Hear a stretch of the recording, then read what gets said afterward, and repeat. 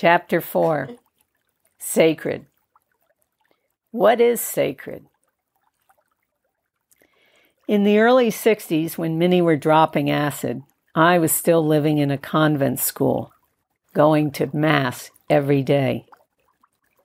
And there was something about the community of 75 that we were, living on a peninsula, that felt right. The singing, the sports, the sisterhood, the rituals, the devotion, and actually early activism with some of those nuns. I remember one who I can now look back and say, despite the habit, the doctrine, the positions we were in, she was, in today's terms, truly a mentor. A certain camaraderie grew amongst a few of us in our resistance to the doctrine, the priest, the program laid out for Sacred Heart education. While some walked the line, others of us resisted by breaking every rule we could. 3-day retreats of silence were invitations for us to talk late into the night. School dances were invitations to kiss, and the cloisters, the sacred places off limits, were places to investigate. Looking back now, it was truly a love-hate relationship. A teenager in defiance, as well as a pretty conscious objection to the patriarchal religion that we were being fed. And simultaneously, I loved the choir, the earliest seeds of community life and meaningful ritual. I remember the year they allowed us to read the scripture up front in the Mass, and what a breakthrough that seemed. More so, I remember the time 6 Jesuit missionaries came to host our 4-day retreat. It was the first time we were given a chance to say yes or no about participating. Well, I was clearly a no, only to discover that such a decision meant I had to tell my parents and ask them to come home during the time. I went and explained to the headmistress that this just wasn't possible, that it would break my mom's heart as head of alumni, as well as threaten the thin threads of the communication that we had. That, then, was a choice she said I had to make. Well, I entered the retreat with quite an attitude, very noticeable to the leaders as well as to the other converts. The journey, well, it could be named a turnaround. My description of how many of us experience such in a lifetime, being a smoker and then waking up and never smoking again. Rick O'Barry capturing and training dolphins for the TV show Flipper, and then spending the second half of his life releasing as many as he could back to the wild. So here I was, resisting the retreat as much as I had so much of the Sacred Heart journey, only to discover with these Jesuits another heart connection that I had been longing for. We sat in a circle every day on the floor for a start. This alone was a confirmation in my bones of a simple, sacred way to be. Rather than the organ, these guys had guitars and songs that were, well, let's say, more contemporary than the Latin verses that we had been slogging through at best each morning. And then, to top it off, they actually opened conversations with us, dialogues, welcoming our questions, our concerns, even my challenge of the church mission structure. By the last morning, I was so moved, inspired, and touched, I remember requesting a special session for confession, which, of course, I was readily granted. My conversion lasted long enough to get me through my senior year without expulsion. 6 of us did, however, get suspended during our last quarter for sneaking out till 3 a.m. on a drinking spree while at a basketball tournament in D.C. Well, maybe not a radical acting out for today's world, yet for our time and place and situation, it was the wildest expression of freedom seemingly available. Such practice of small rebellions strengthened my muscle of independence, my courage to say no to attending a Sacred Heart college, my willingness to say yes to Christ as a healer, a lover, and a teacher, while saying no to the church as an institution, dictating my ways of worship, my path to the divine. My years at the convent would serve me in ways I have come to deeply appreciate. Finding what I did, perhaps while there, is why finding a guru was not such a calling in the years to follow. I had learned through the many differences in my own family, through growing up with much light and much darkness, that there were many sides to every story. I could not simply throw all of Christianity under the bus. I needed to and had found both the gift and the wound. In Ireland now, at age 70, I learn of the wilder ways Catholicism lived here. Rome, so far away, was not given the same authority as much of Europe. How churches were built at so many of the ancient pagan sacred sites seems no mistake.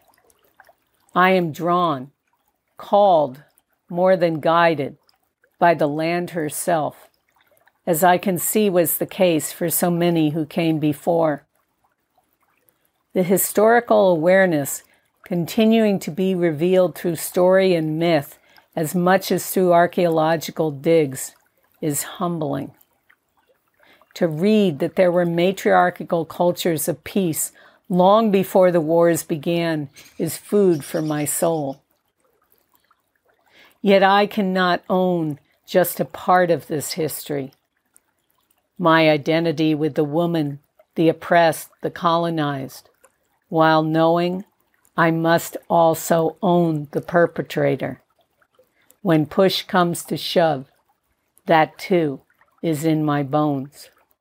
I and my partner, a now old white guy, endangered species in the revolution of our times, one who represented my greatest challenge to be with for so much of my life, my enemy, it seemed, in so many ways. Well, we just renewed our wedding vows. We do or not each year in the Basque tradition.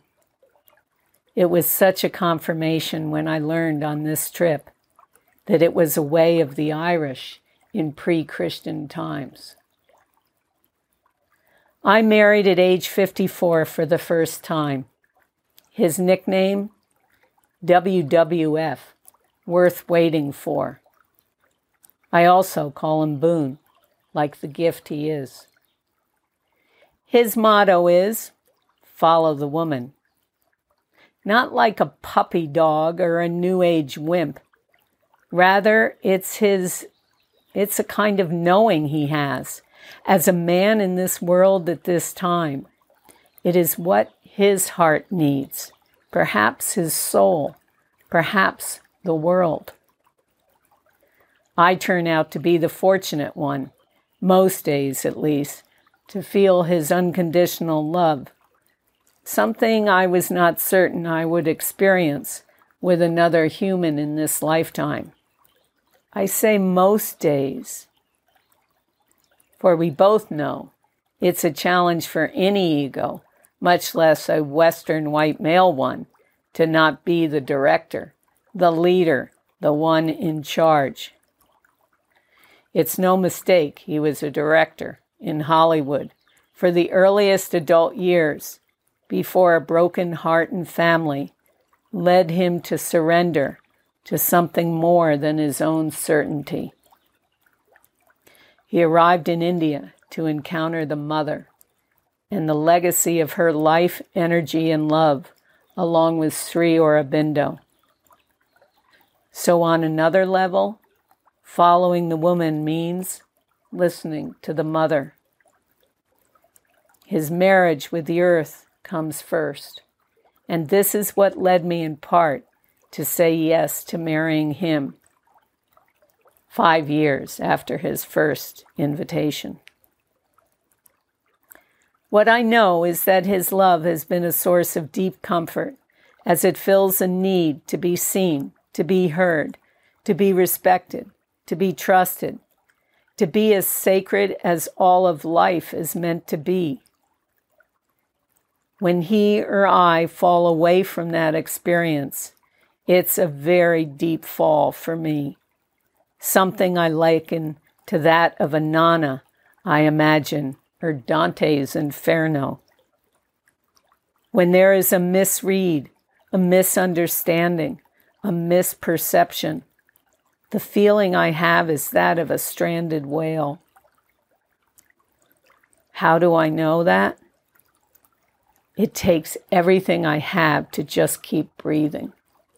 I continue to learn about the roots of violence, even though I had not felt rage in many years until we married, until I surrendered fully, until I committed to love forever.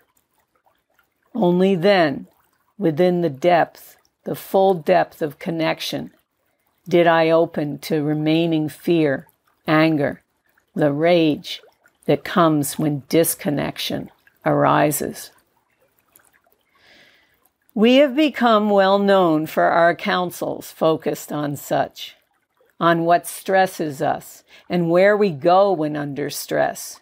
Who do we become and what helps, if anything? In short, it's called the Asshole Counsel. Once through that truth, we are blessed to remember why we said yes.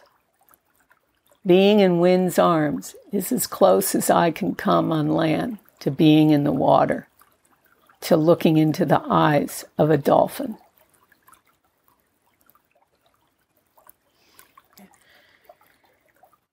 For me, I feel as a woman I have been in a low state of anxiety since birth on this planet. I can't say exactly what age I was when I first felt physically unsafe. Maybe it came from a moment in a swimming pool when one of my dad's friends, quote, accidentally pulled my bathing suit top off. Maybe it was when, having a crush at age 13, my cousin's much older fiancé and I ended up in ways of kissing that somehow I knew were not okay. Or was it being chased on a remote beach by a guy with his penis bare to the wind? Much of that kind of fear culminated in a date rape with someone I truly felt was the one. Until, on our first travel together, I discovered he was a closet raging, literally raging alcoholic. All of these incidents, though impactful, I still do not hold them actually as the catalytic story behind my simmering soul. This anxiety has always felt much older, much deeper, far less explainable by the pretty standard patterns, sad though they may be, of growing up as a woman in America. Sad, yet also hardly comparable to the way of woman in the majority of cultures on this earth. As I discovered some about the life of a Black woman through her love at an early age, I continued to investigate further, and it didn't take long to find out what it was like in Africa, in the Middle East, in South America. I went so far as to establish a comparative study of the emergence of feminist values in capitalist, socialist, and communist countries.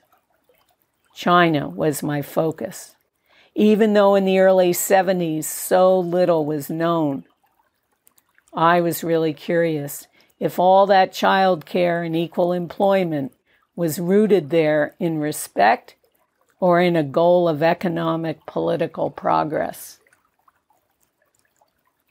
Underneath my years active in the feminist movement, my time focused on directing resources to those women worldwide. I channeled my dis-ease and concern into years walking and working with women in wild places, in corporations, in schools, and in institutions where we were rarely seen, much less welcomed. Underneath, I felt the grief at what was lost, what was not naturally there between us as humans, amongst all of our relations. The gulf did not dissipate, even though the anger did at times. I found new ways to express that anger and my fear. Aikido training helped, as did the ceremonies close to the earth. Yet somehow, the anxiety always remained.